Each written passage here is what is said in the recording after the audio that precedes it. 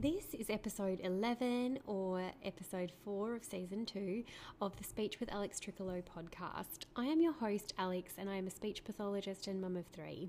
I am here to bring you speech pathology topics every week and keeping them very short and sweet because I know that you are busy mums and dads or grandmas and you don't have a lot of time on your hands. So this is my way of just giving you access to easy to understand information that is in a really short and sharp episode and just hopefully sets you on the right path that you need for your child's speech journey. So let's dive in. This episode is about lisps. If you've ever met a speech pathologist or you know a speechy, you will know that one of the most common questions that we get when people aren't that familiar with speechies is, so you just treat lisps and stutters, right? And yes, we do treat lisps and stutters, but I think for those who know speechies, you know that we treat a lot more than lisps and stutters. But we don't want to take away from the importance of working on a lisp or a stutter if your child is presenting with one of these. As I mentioned in the stuttering episode, it's really important that you get onto stuttering as quickly as possible. Lisps is a little bit different because there are several different types of lisps. So in this episode, I'm going to go through some of the types of lisps and when you should be concerned. So let's have a look. There are some different types of lisps. The classic lisp that most of you are familiar with is what we call an interdental lisp. And this is where the tip of the tongue sticks out between their teeth, right out the front. And this results in what is almost like a TH sound for those who are English speaking. And it can occur on more than just the S sound. So classically we would think that a lisp is only on the S or the S sound. However, it can occur on many, many different sounds, including sounds like Z, T, D, N, Sh, Ch, and there are a few more. So keep a really close eye, not only on what you're hearing, but also on what you are seeing in your child's mouth. What is their tongue doing? What is their jaw doing? And how is that all translating to the way that they speak? Because as you can imagine, if they are lisping on multiple sounds, that can be really affecting the overall intelligibility of what they are saying. So when it comes to a speech pathologist making decisions around whether to treat something or not, we take lots of factors into consideration. So even though the general recommendation is to treat a lisp around 4, I'm going to be really vague about that. The thing is that if it is really significantly affecting your child's life, then we can treat earlier. If your child has the ability to work on sounds earlier and has really good awareness of sounds in words, then we can treat earlier. If you really want to work on it and you want to pay a private speechy to work on it really early, then you can work on it earlier. And there are actually approaches where speech pathologists will work on more complex sounds at an earlier age, and this is a really effective strategy for many children. So, in saying that, there isn't as much of a rush to rush in and get a lisp sorted, but I want you to look at the bigger picture.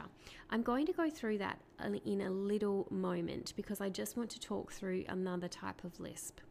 But stay tuned because I want to talk to you about your child's whole system and how that might be affected by what you might think is a simple lisp. Now, we do have another type of lisp, and that is called a lateral lisp. So a lateral lisp is where the air is actually flowing the wrong way.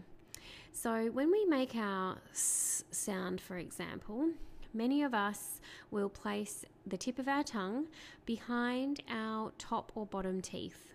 We don't quite place them on the teeth. Some of you might, and this is totally fine.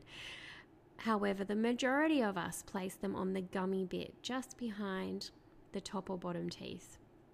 If it's up the top, it's what we call the alveolar ridge. You can feel there's a little bony ridge behind your top teeth. So that could be one placement, another one is down the bottom. But the thing is that it's not just about where your tongue goes, but it's where the air flows.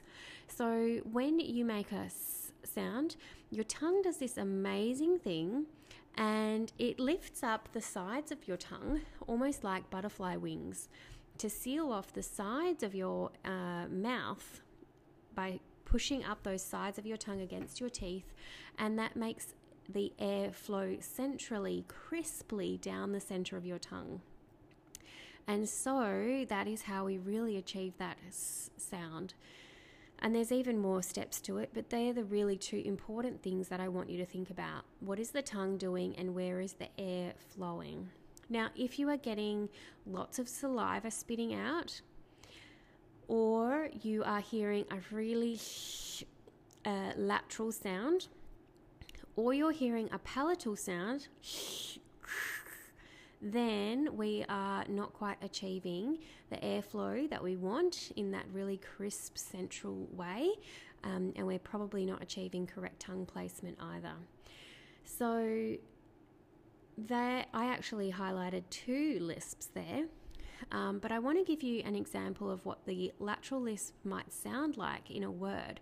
So if you think of a word, let's say seed, when I make my sound accurately, I'm saying seed. When I make an interdental lisp, that interdental tongue posture, it sounds like this, feed, which is not far off, but I think you can hear the difference. And when I have a lateral posture, or a lateral airflow, this is what it sounds like, sheed, sheed. And that's without a lot of spit or saliva kind of coming out. Sometimes it can sound extremely wet and slushy.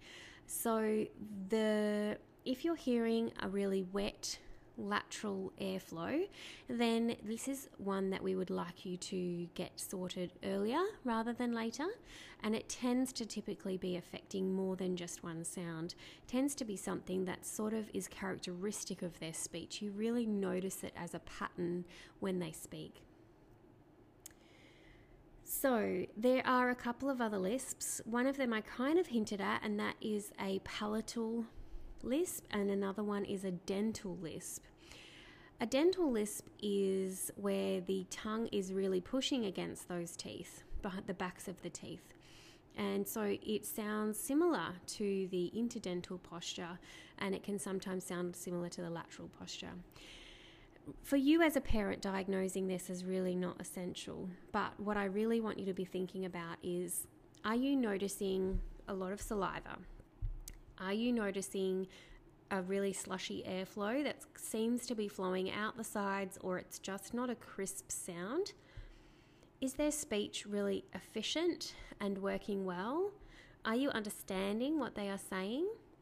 Does your child feel affected by it in any way? Are they getting frustrated? Are they embarrassed? Or any other way that they might be affected? Are they avoiding certain words because of the lisp? And then that leads me into some other things that I want you to consider when your child has a lisp. And actually, I'd love you to consider these things for your children all the time. So some other considerations we really want to be thinking about is, number 1, the anatomy. Some people have a lisp that is a result of the way that their jaw, their teeth, or their tongue is structured and functioning. So when we look at all of the structures, we look at not only the way they are structured or whether they are sort of in alignment or if they're accurately positioned, and there is a huge degree of normal when it comes to this, but we also look at the function of that thing. We look at the function of the jaw, the function of the tongue, and the function of the teeth, and are they all working in unison together? So sometimes when a child has a lisp, you might end up with a referral to an ENT or a dentist or an orthodontist, depending on what your specialist, whether it be a GP or already a speechy, what they are thinking about your child's mouth structures. We also want to be looking at other speech issues. Are you noticing there are other patterns happening? Are you noticing that it's inconsistent and comes and goes? Are you noticing that it tends to be only when they're sick? Are they stuttering? Do they have language issues as well in terms of learning vocabulary? And yeah, just thinking in general about their whole speech system, all of the sounds that they're saying, and is the lisp really an isolated thing that's occurring, or is there lots of things happening?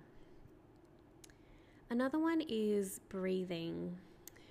Your breathing is essential for speech, as you can imagine. We need to have air flowing out of our lungs, up through our air pipe, over our vocal cords. We need all our vocal folds to be working properly, and the air to then be shaped by our mouth and our tongue and everything in our mouth, because really it's an instrument. It's like a pipe instrument that we then shape the sound with our mouth.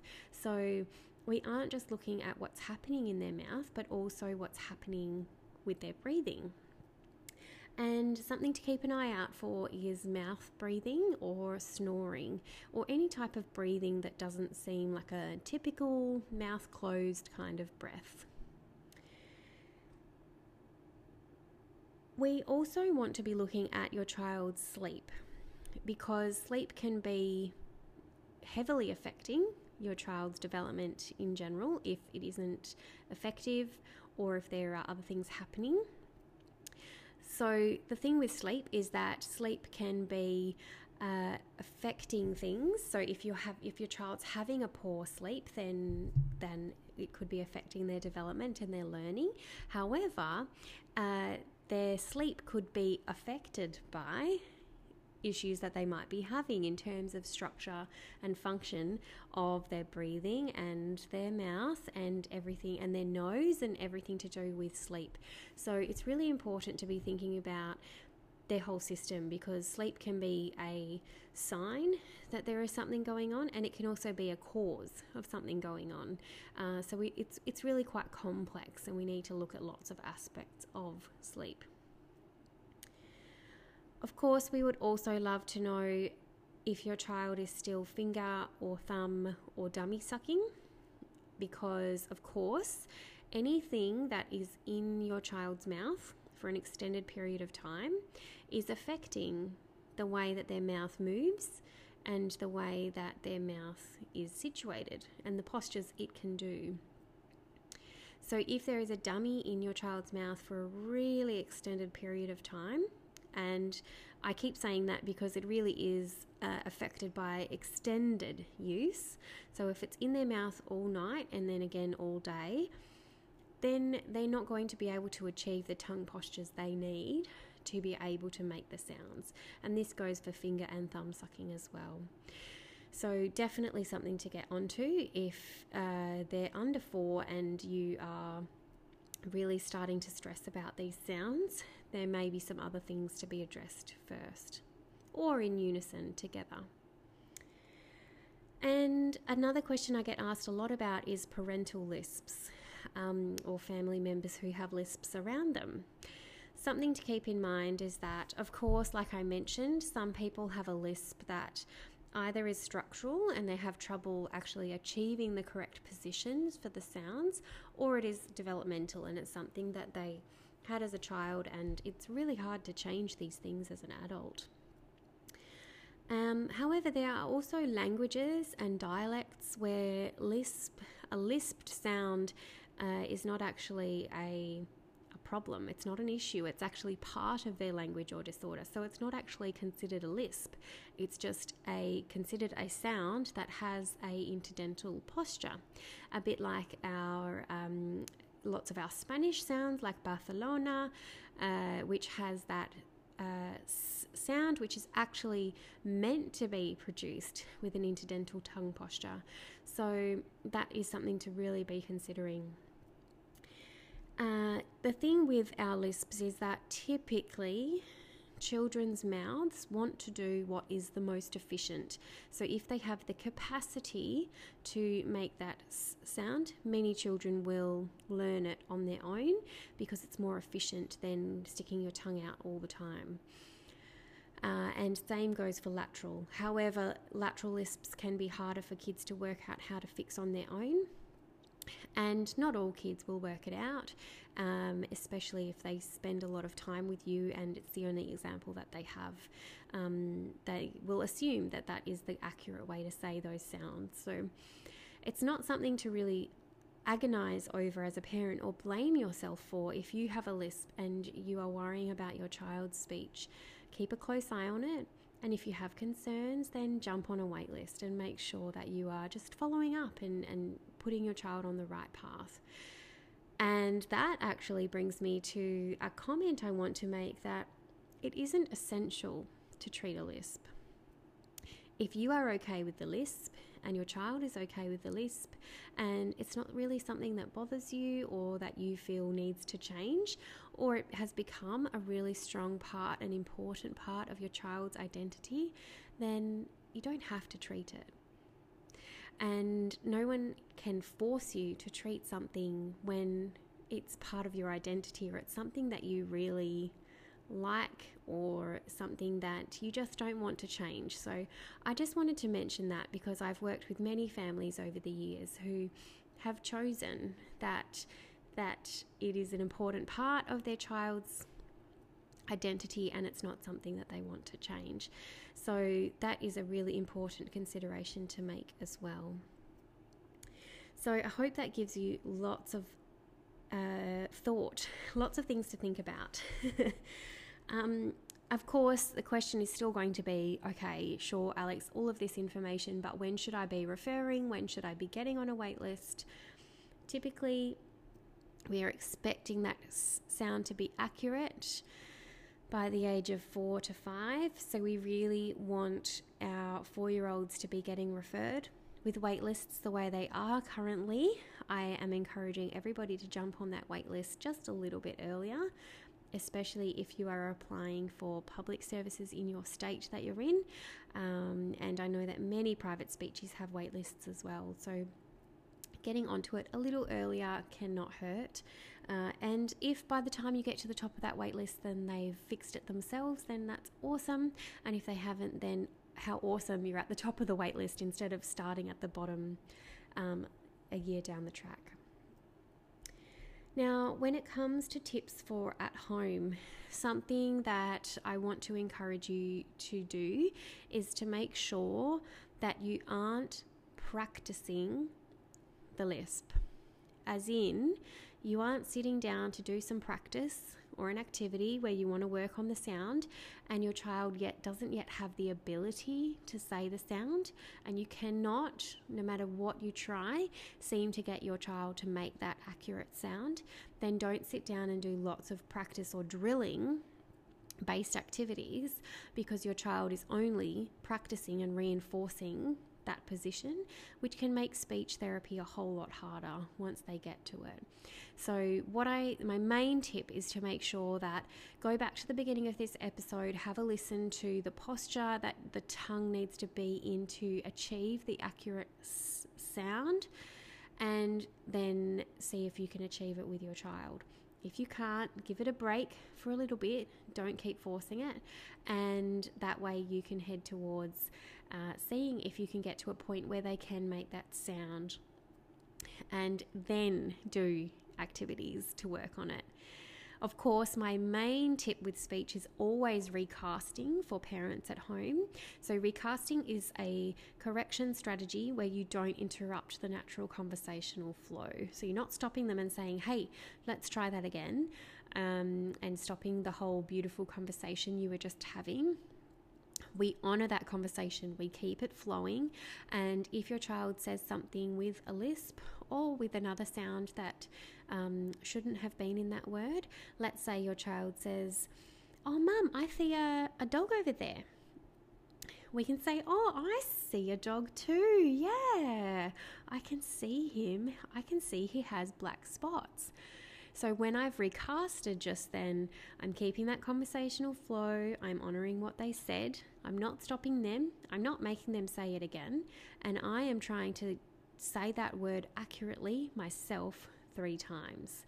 And what you'll notice is I didn't say, it's not fee. You don't say fee. You need to say see. Because all I want their brain to hear and see is the accurate tongue posture and the accurate sound coming out of what I'm saying. So that is my absolute number 1 tip that I always talk about, recasting. So let me know if you decide to give this strategy a go. I would love to hear how you go. And if you are feeling a little stuck, feel free to get in touch with me on Instagram. My Instagram is at Speech with Alex Tricolo, the same name as this podcast. And I hope to see you or have you in for me to be in your ears again next week with my next episode. Thank you so much for listening. Feel free to subscribe if you've really enjoyed this episode. That way you get a notification if I release another episode.